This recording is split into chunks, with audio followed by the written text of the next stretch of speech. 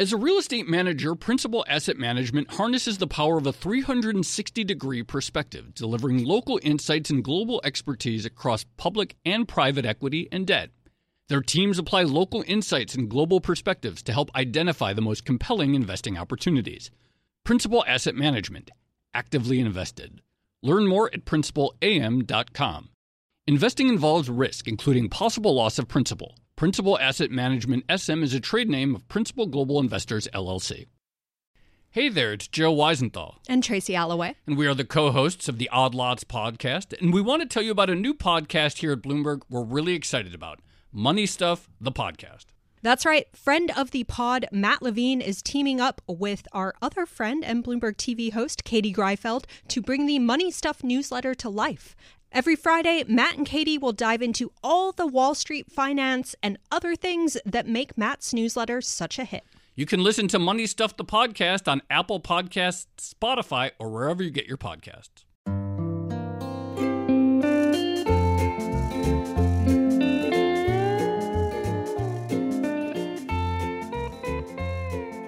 Hello and welcome to another episode of the Odd Lots podcast. I'm Tracy Alloway. And I'm Joe Weisenthal. Joe, I'm thinking back to the spring of 2020, the depths of the COVID-19 pandemic and the big market sell-off. I don't like thinking back. I mean, it was a terrible time. It was a bad time. Why are you reminding us of that? Well, I remember we spoke to one particular guest in, I think it was May of 2020, and he came on and basically said that we're going to see a bad economic recovery and we're going to see inflation as a result of what was happening. And I think at the time, both you and I were a little skeptical. You know, at that particular moment, everyone was talking about deflation and the possibility of a prolonged depression, really.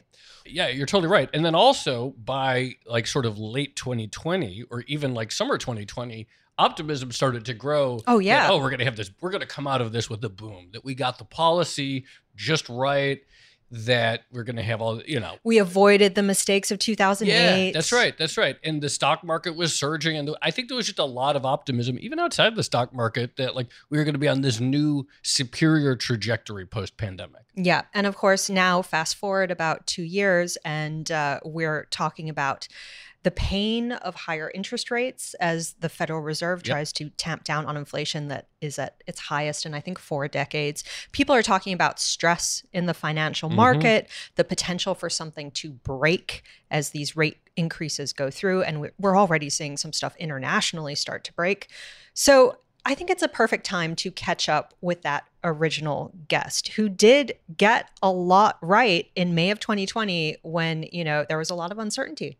Yeah, you know, something you mentioned, this fears of that something is going to break. And I'm thinking, you know, our regular guest, John Turk, has written about this and others, this idea that what if, you know, the real economy, employment is holding up okay, but the financial system starts to creak and that something breaks in the financial system, creating this real tension for central banks that still want to fight inflation. It's a pretty confusing time. It is. So why don't we bring in Nouriel Roubini? Of course, we're going to let him do a victory lap on the show, but we also want to talk to him about the risks that he's seeing now because he has a new book out. It's coming out on October 18th. It's called Mega Threats, 10 Dangerous Trends That Imperil Our Future and How to Survive Them. So hopefully the perfect person to be speaking to right now. Nouriel Roubini, thank you so much for joining us. Great being with you. Such a pleasure to do it again. Should we let you have that victory lap? So, you know, what did you see in early 2020 that you think other people, notably perhaps certain policymakers, might have missed? Well, at that time, the entire talk was about the risk of not just an economic contraction, but also of deflation, because it was a shock to aggregate demand and a credit crunch. But I think what I saw that other people saw as well, you know, early on, people like Larry Summers, Mohamed El-Erian and others talked that the amount of the stimulus, monetary and fiscal, will be excessive. Of course, we didn't do enough on the fiscal side in 2008, but between Trump and Biden, we had about $5 trillion of fiscal stimulus. That is something like about 20% of GDP. That was excessive. And of course, the Fed went back to zero. Credit easing, quantitative easing, backstopping money market, commercial paper, high yield, high grade, banks, non-banks, corporates, households, you name it, everybody under the sun. I think the difference between me and people like Larry was that they were stressing that there will be inflation because of a aggregate demand shock, too much stimulus. And I agreed on that half of the problem was bad policies to loose monetary, fiscal, and credit easing. But from early on, I also realized that this will be a negative aggregate supply shock, the disruption that came to global supply chains, the shutdown of economic activity from services to initially manufacturing, the reduction in the labor supply, and then we ended up with a great resignation. And those initial negative supply shock was amplified, of course, this year by the Russian invasion of Ukraine, this brutal invasion has led to a spike in oil and natural gas prices, food, fertilizers, industrial metals. That's another negative supply shock. And the third one is the continuation of the zero tolerance policy of China towards COVID that's creating further bottlenecks. So most people were saying we're going to get inflation because of excessive overeating, because of the bad policy and excessive stimulus. I think my contribution to that discussion was to emphasize the aggregate supply shocks. I'm old enough and I have gray hair, and I remember the two oil shocks of 73 and 79 that led not only to inflation, but also to stagflation. So most people were worried about inflation and overheating and excessive growth. I started to worry about instead not only inflation, but also recession because of the negative supply shock. So that was maybe the new twist that I gave to that debate. So looking at the situation today in October 2022, we still have obviously extremely elevated inflation, really no signs that it's turning the corner yet at all. Maybe a little bit if you look at headline. Of the elevated inflation today, how much would you at this point attribute it to the persistence of these supply shocks that you identify, including the ongoing war, versus still paying the price in some way for what you characterize as excessive fiscal and monetary policy? Because I think it matters when thinking about how much the Fed is going to have to tighten to get inflation back to its target. Well, it depends on the countries. I would say the Solomonic answer is half and half. But of course, in Europe, given the exposure to Russian energy, is more that shock. In the US, we had, in terms of monetary, fiscal, and credit easing, even worse than Europe. And Europe did a lot. In the UK, in addition to that, there was another negative supply shock, self-inflicted. That was the Brexit decision that was stagflationary, reduced the growth and increased the cost of production. Same thing in China. Some of it is self-inflicted. So I would say it depends on the country, but I would say it's a combination of both of them. You had serious negative supply shocks, and you had really a policy stimulus that was by any standard massively excessive across the world in all advanced economies. Now, in my book, what I point out is that while in the short term there are three negative aggregate supply shocks that are COVID initially, Russia, Ukraine, and now the China policy, I identify in the book where I have a chapter about the great coming stagflation that there are 11 medium-term aggregate supply shocks that are negative. They're going to reduce potential growth and they're going to increase cost of production. And if then you have a loose monetary and fiscal policy, because I expect that central banks are going to blink for a reason I can discuss, then we end up like the 70s with inflation and stagflation and with a debt crisis as well. So it's going to be worse than the 70s. So this is not just a short-term phenomenon. People say the global supply bottlenecks might end after November when Xi Jinping is going to care about growth. I think there are many other forces. Is protectionism and deglobalization, friendshoring and reshoring of manufacturing from China to high-cost Europe and US, aging of population, restriction of migration, decoupling between US and China, geopolitical risk and depression that's going to fragment, decouple, balkanize, and deglobalize the global economy, the impact of global climate change, the impact of cyber warfare, the impact of recurrent pandemics, the backlash against income and wealth inequalities leading to policies pro-labor workers and so on. And of course, de-dollarization of the dollar when eventually people are going to get out of dollar assets because of the financial sanction and so on. Those are 11 forces that are medium term. They have nothing to do with COVID and Russia, Ukraine. They're going to be reducing growth, increase cost of production, and I think central banks will have to blink. Like the first example is what happened in the UK. If you're going to have an economic crash, you're going to have a financial crash as you increase interest rates, you're going to wimp out, guaranteed.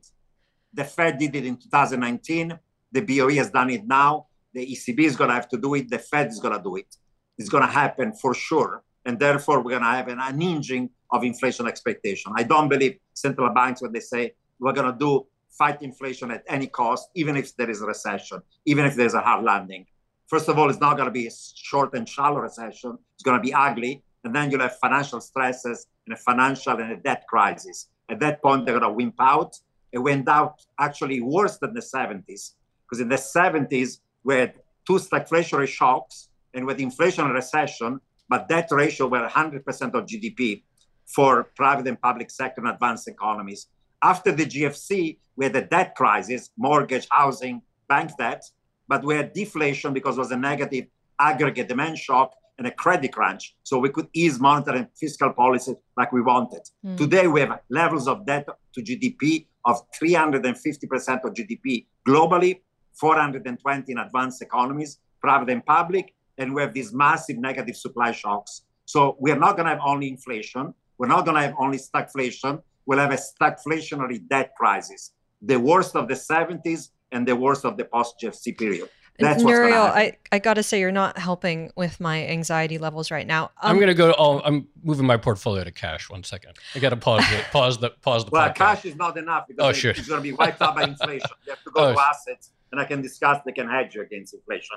All right. So this idea of a great coming stagflation. I mean, stagflation already seems like the nightmare scenario for central banks if you have high prices and lower growth. But if you tack onto that a debt crisis plus stagflation, that just seems like incredibly difficult for any central bank to navigate. What is the appropriate policy response, especially if inflation is being driven by supply side bottlenecks, as you described? Well, some people say if inflation is driven by negative supply shocks, we shouldn't tighten too much because central bank can affect aggregate demand, not aggregate supply. But the reality is that, like in the 70s, if you don't fight inflation, you have a de-anchoring of inflation expectation, you have a wage price spiral, and then you end up in a nightmare. So unfortunately, even if it's a negative supply shock as opposed to aggregate demand, you have to tighten monetary policy to make sure that you don't have an unhinging of inflation expectation. Otherwise, you make the same mistake that was done in the 70s when they replied to these two negative supply shocks with loose monetary policy and loose fiscal policy, and we ended up in stagflation. So the right response would be to fight it. But in the 70s, we had a nasty recession, 74, 75, and a double dip recession in 80 and 82, when Volcker came to power, and it caused a double dip recession to finally break the back of inflation expectation. And we're at the beginning of the American carnage because a lot of the industry went bust for good.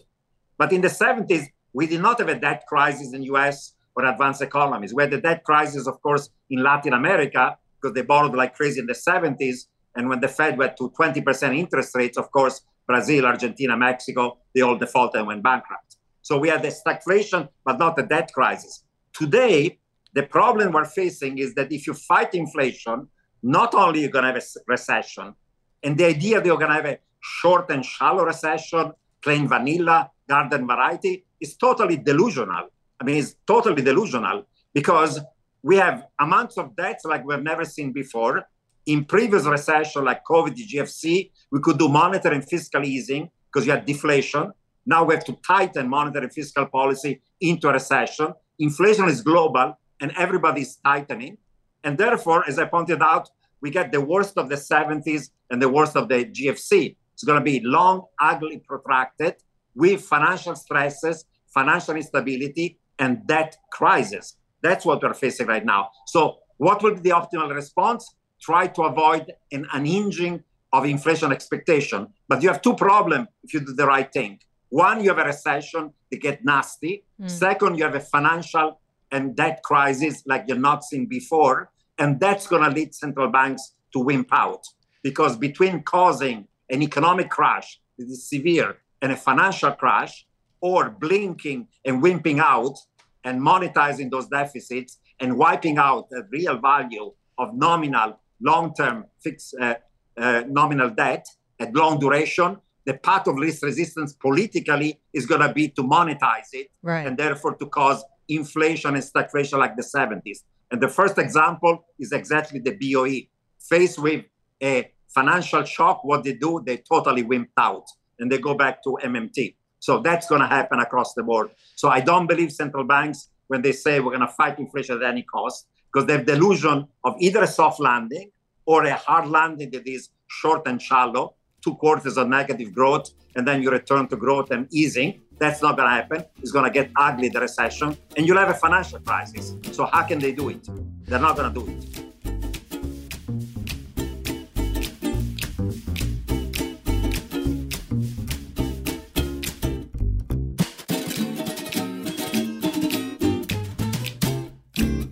As a leading real estate manager, Principal Asset Management harnesses the power of a 360-degree perspective, delivering local insights and global expertise across public and private equity and debt. Our experienced teams are uniquely positioned to uncover compelling opportunities in today's market, giving our clients an exclusive advantage. Principal Asset Management actively invested. Learn more at principalam.com. Investing involves risk, including possible loss of principal. Principal Asset Management SM is a trade name of Principal Global Investors, LLC. Hey there, it's Joe Weisenthal. And Tracy Alloway. And we are the co-hosts of the Odd Lots podcast. And we want to tell you about a new podcast here at Bloomberg we're really excited about. Money Stuff, the podcast. That's right. Friend of the pod, Matt Levine, is teaming up with our other friend and Bloomberg TV host, Katie Greifeld, to bring the Money Stuff newsletter to life. Every Friday, Matt and Katie will dive into all the Wall Street finance and other things that make Matt's newsletter such a hit.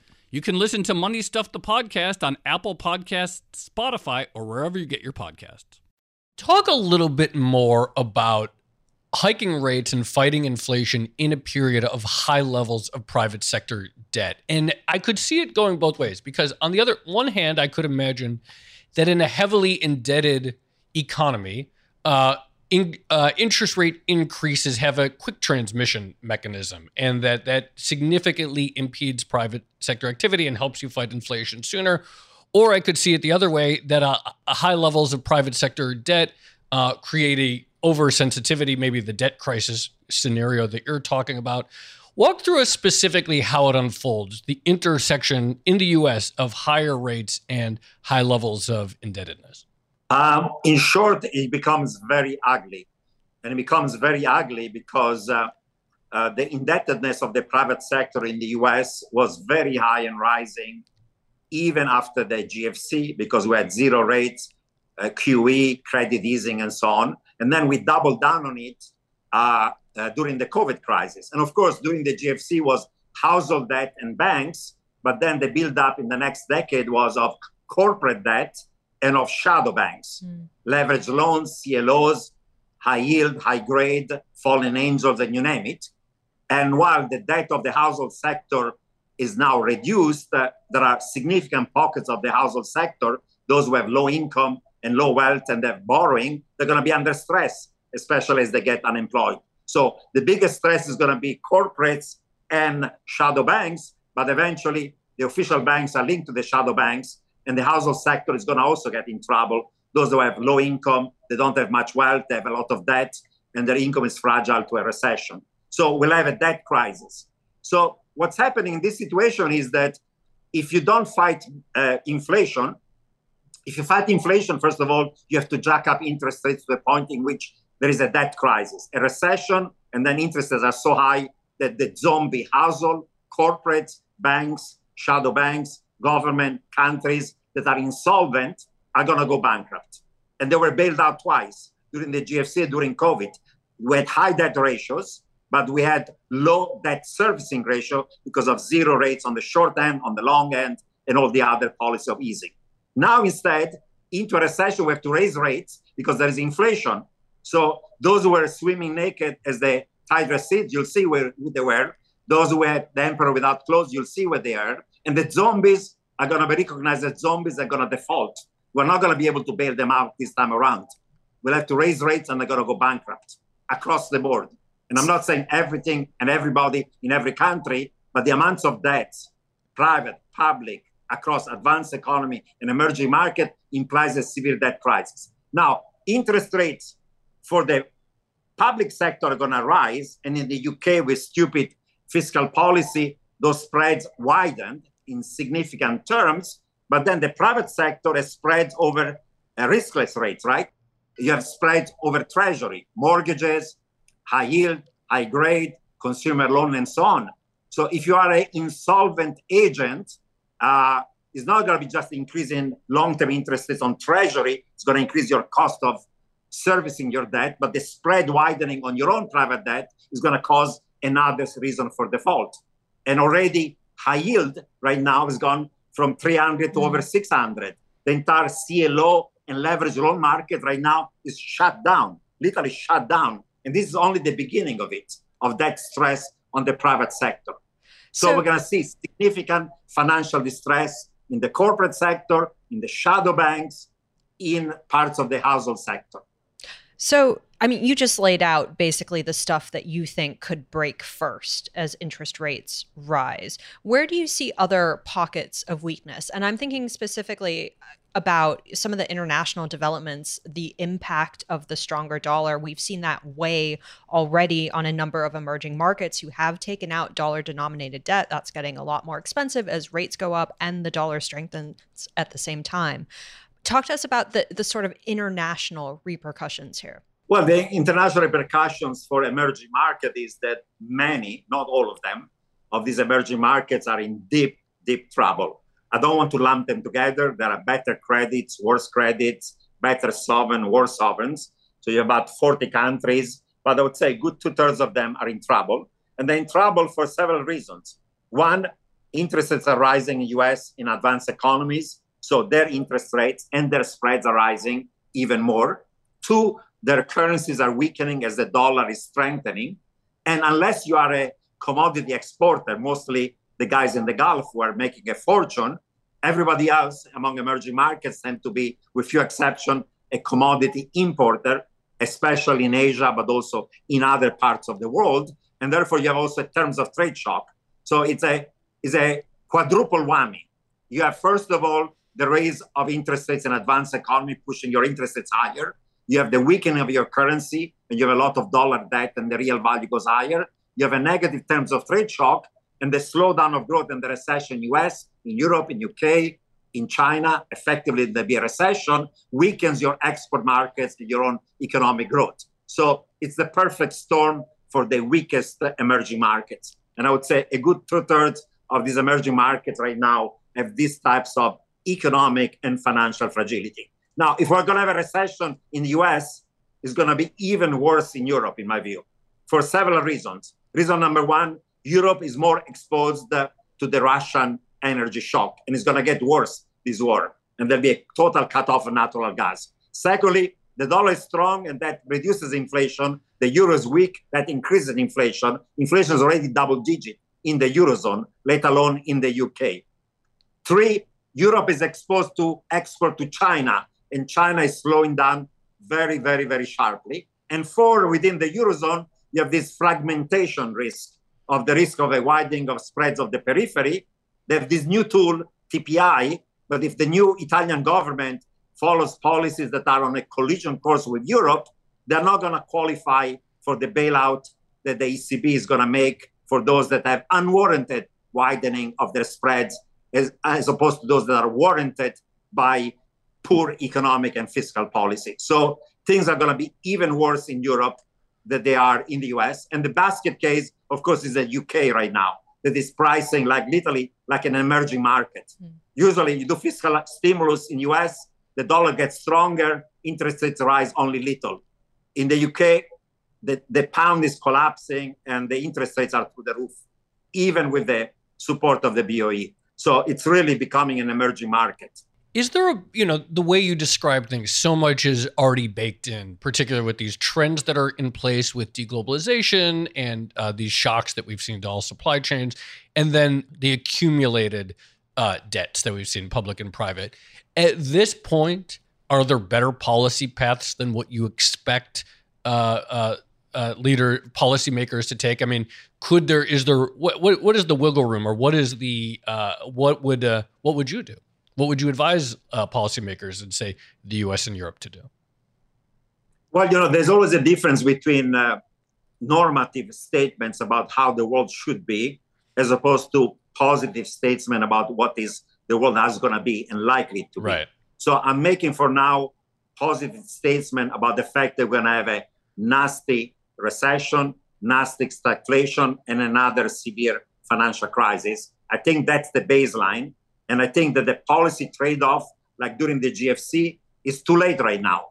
Because if you fight inflation, you'll have a recession and a financial crisis. And if you don't fight inflation, you're going to have the anchor of inflation, and you get inflation and stagflation and still a financial crisis, because you can wipe out with unexpected inflation the real value of nominal long duration debt at fixed interest rates. But you can fool all of the people some of the time. You can fool some of the people all of the time. You cannot fool all of the people all of the time. And if we use the inflation tax to wipe out private and public debt that is nominal, long duration at fixed interest rates, that's going to come to maturity, and then it's going to reprice either at very high interest rates if you borrow long term, or if you borrow short term, it's going to price in the inflation. Mm-hmm. So you can, for a couple of years, resolve a debt problem, private and public, with unexpected inflation, but then you're going to cause a bigger debt crisis, because once prices reprice for inflation and the spreads, real spreads and nominal spread, and the inflation volatility leads you to higher nominal interest rates, then you have a bigger debt problem down the line. So I fear that right now we have three problems: a problem of inflation, a problem of growth, and a problem of financial stability with too much debt and collapsing asset bubbles. And you cannot resolve them. I could tell you what I would do in principle, but whatever you do is not going to avoid a crisis at this point. The margin for action is very, very limited. I would tell you, if I were you, I would avoid the 70s, avoid inflation by going real hard on fighting inflation and avoiding a de-anchoring of inflation expectation. But that's going to lead to a nasty recession and a financial crisis like we didn't have in the 70s, because we didn't have a debt problem. And the recession in the 70s was a decade-long stagnation. This time it's going to be worse because of the financial and the debt problem. So unfortunately, at this point, damn if you do, damn if you don't. There is no easy way out of this.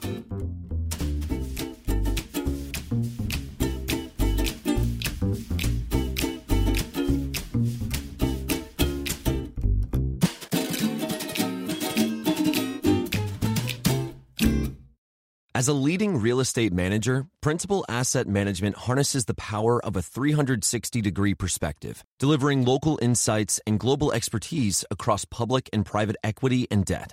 Our experienced teams are uniquely positioned to uncover compelling opportunities in today's market, giving our clients an exclusive advantage. Principal Asset Management actively invested. Learn more at principalam.com. Investing involves risk, including possible loss of principal. Principal Asset Management SM is a trade name of Principal Global Investors, LLC.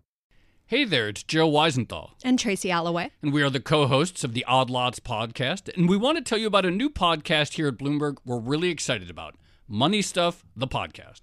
That's right. Friend of the pod, Matt Levine, is teaming up with our other friend and Bloomberg TV host, Katie Greifeld, to bring the Money Stuff newsletter to life. Every Friday, Matt and Katie will dive into all the Wall Street finance and other things that make Matt's newsletter such a hit. You can listen to Money Stuff, the podcast, on Apple Podcasts, Spotify, or wherever you get your podcasts.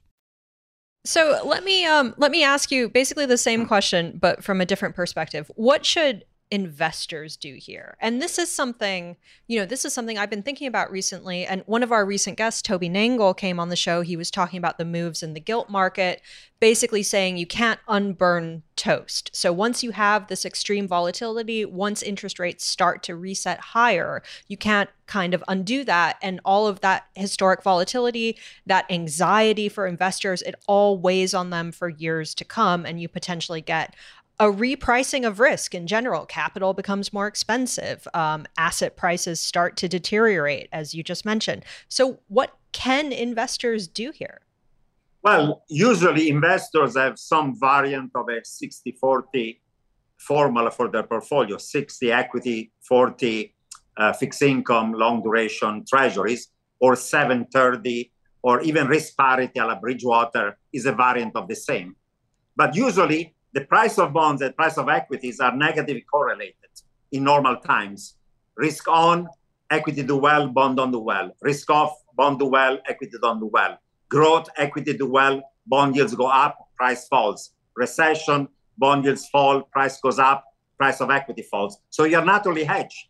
And a 60-40 or 70-30 portfolio has given you for the last few decades positive returns, normally, more so in good times, less so in bad times, but always. This year, for the first time in 30 years, you have lost money on your equity side and on your fixed income. Because 60-40 is based on low inflation. But when inflation is rising, two things happen. Long-term interest rates go higher. That hurts equity because the discount factor for equity becomes higher. And we've seen the correction of equity. And growth stocks and tech stocks that are long duration hurt even more because they're long duration assets and more sensitive to interest rates. But you lost 25% on the S&P, but this year you have lost 25% on your long duration treasuries because 10-year treasuries have gone up from 1.5 to 3.5, 4, and that increase in interest rates is a 25% fall in their price. So you lost money on equity and you lost money even on the safe asset. There was nowhere to hide. And if you went into cash, you lost because of inflation. So that's the problem when you have rising inflation, that 60-40 doesn't work.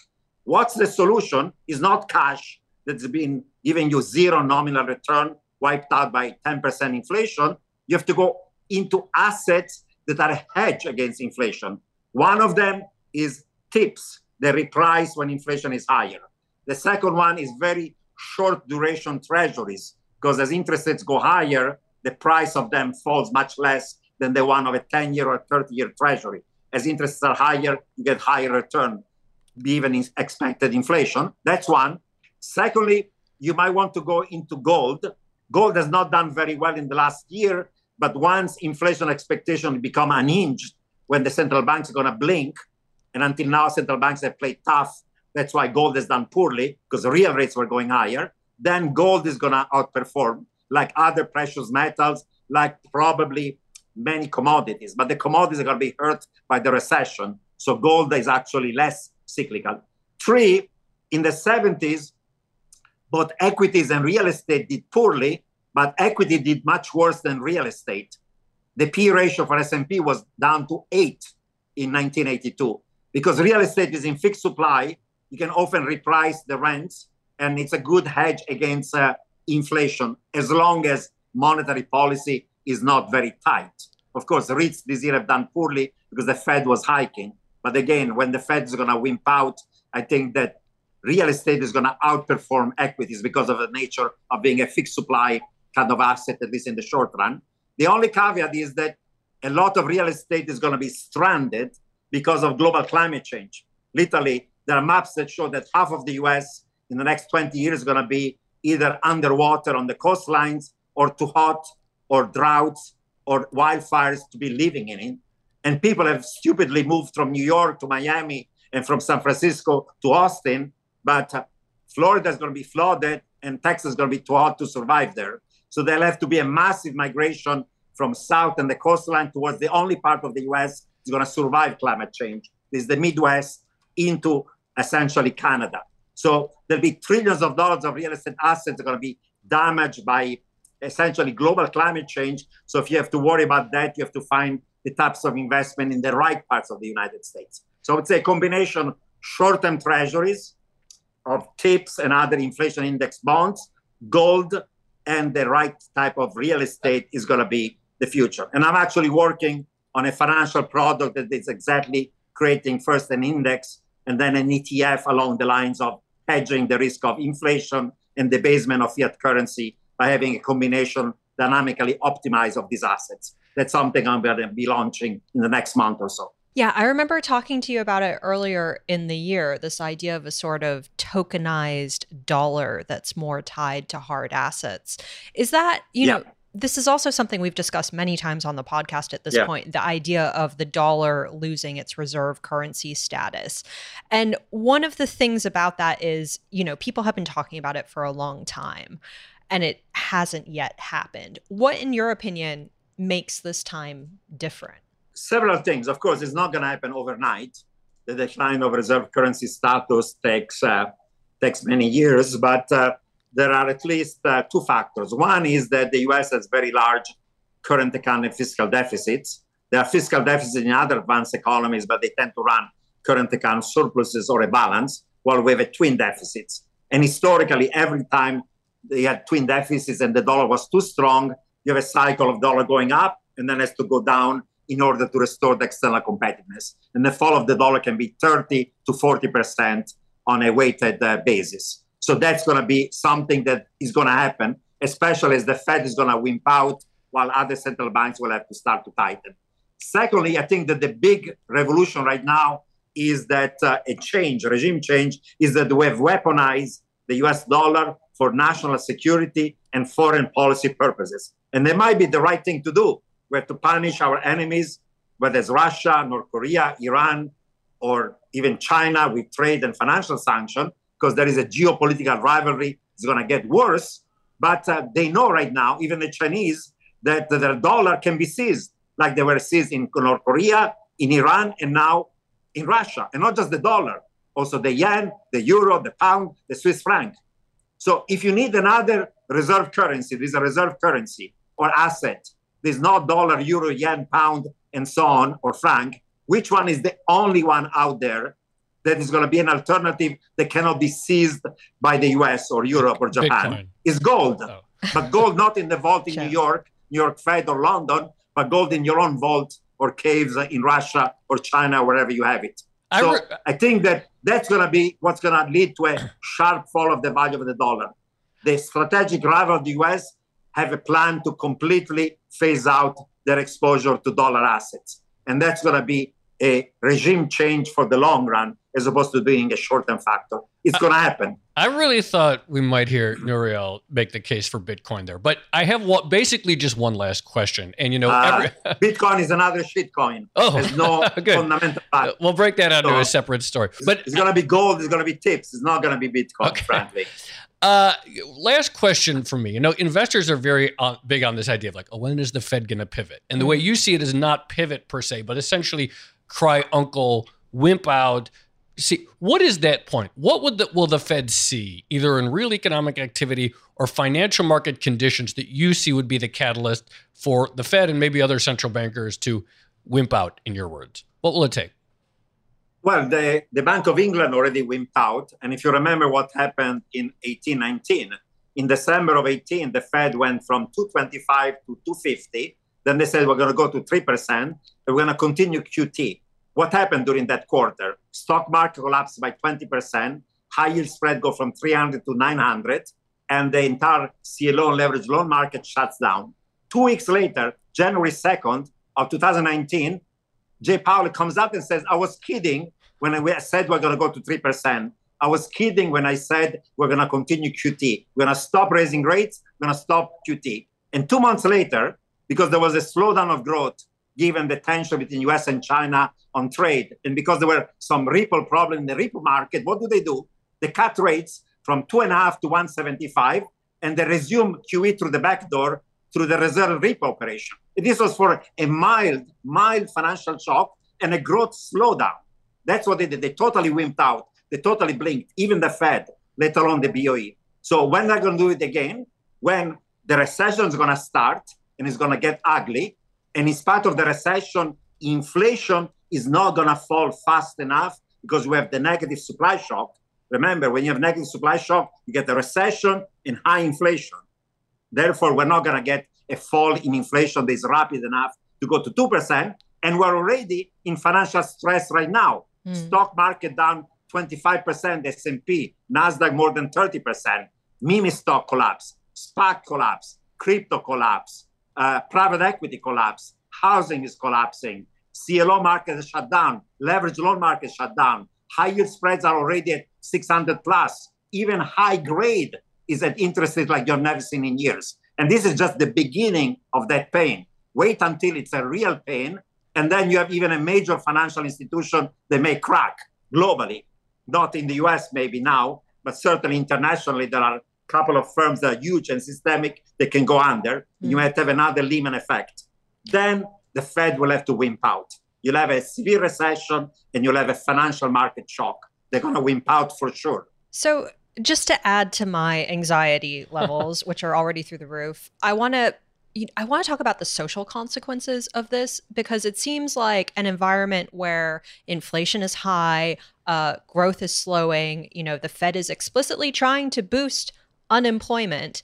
Like, it seems like that is probably the worst environment for, your average person on the street. And it almost seems like the Fed's goals here, they're almost anti-American at this point, or like anti the American dream, right? Like housing more expensive, crushing the housing market, crushing demand, crushing labor force. Like, what are going to be the social consequences of central banks, having to do this in order to put a cap on price increases? They're going to be severe. We're already seeing, of course, a backlash against free market, backlash against trade and globalization, even a backlash against technology, a backlash against, laissez-faire policies, because there has been a massive, massive increase in income and wealth inequality.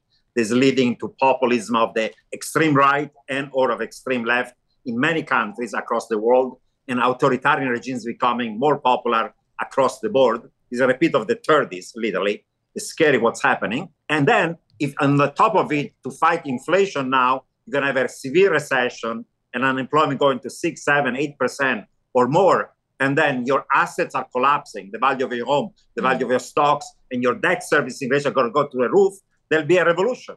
That's why the Fed cannot but monetize it, because we're already having huge amount of social tension. There is already massive political polarization. There are already so many people are angry, whether they are voting for the right or the left, it doesn't matter. There are those who are left behind, those who have been screwed by globalization and the current sets of policies, those who don't have jobs and skills and income and wealth.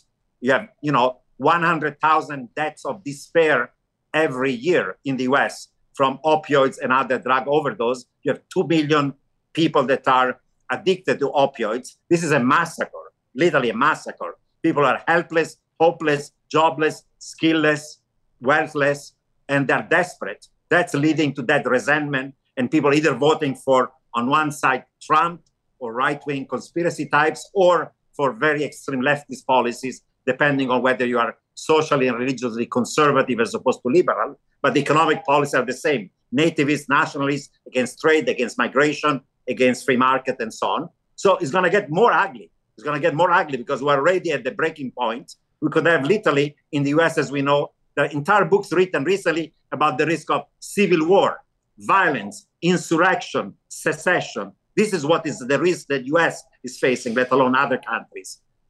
Not maybe in this election, but 2024. So we're already in a real time bomb in terms of social and political pressures, and an economic crisis and a financial crisis and a geopolitical crisis is going to make these things much worse, much worse. All right, Nouriel, I think I can't say it's a good place to leave it, but it is definitely a place to leave it. We really appreciate you coming back on Odd Lots. As I mentioned before, your insights, broadly proved to turn out correct the last time we had you on the show. The book, Mega Threats, 10 Dangerous Trends That Imperil Our Future and How to Survive Them, is out on October 18th. Thanks so much, Nouriel. Thanks for having me. Great Thank pleasure you. again. Thank you, bye.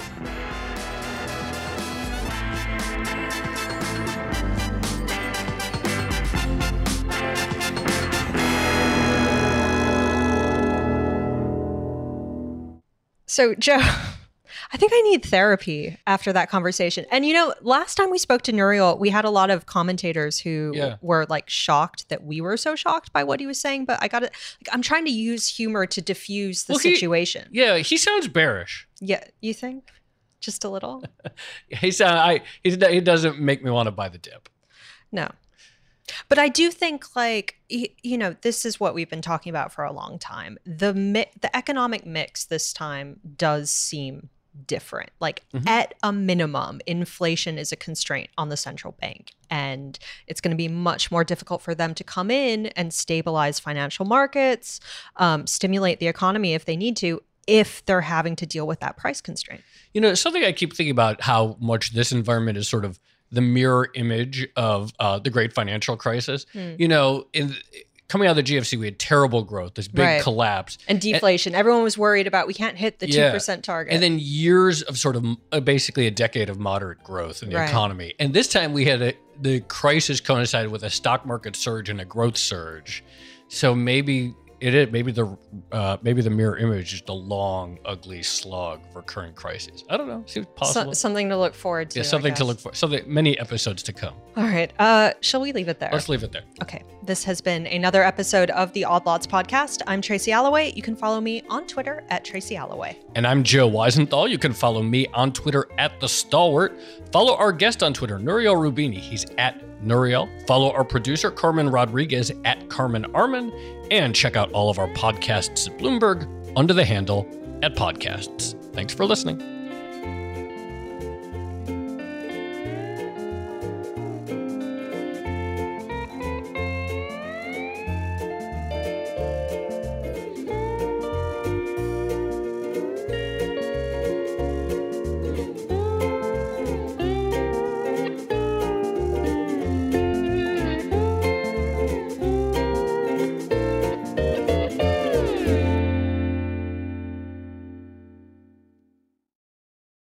Hey there, it's Joe Weisenthal. And Tracy Alloway. And we are the co-hosts of the Odd Lots podcast. And we want to tell you about a new podcast here at Bloomberg we're really excited about.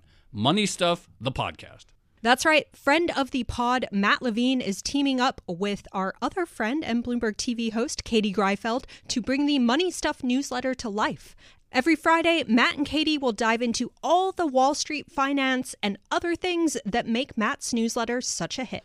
You can listen to Money Stuff, the podcast on Apple Podcasts, Spotify, or wherever you get your podcasts.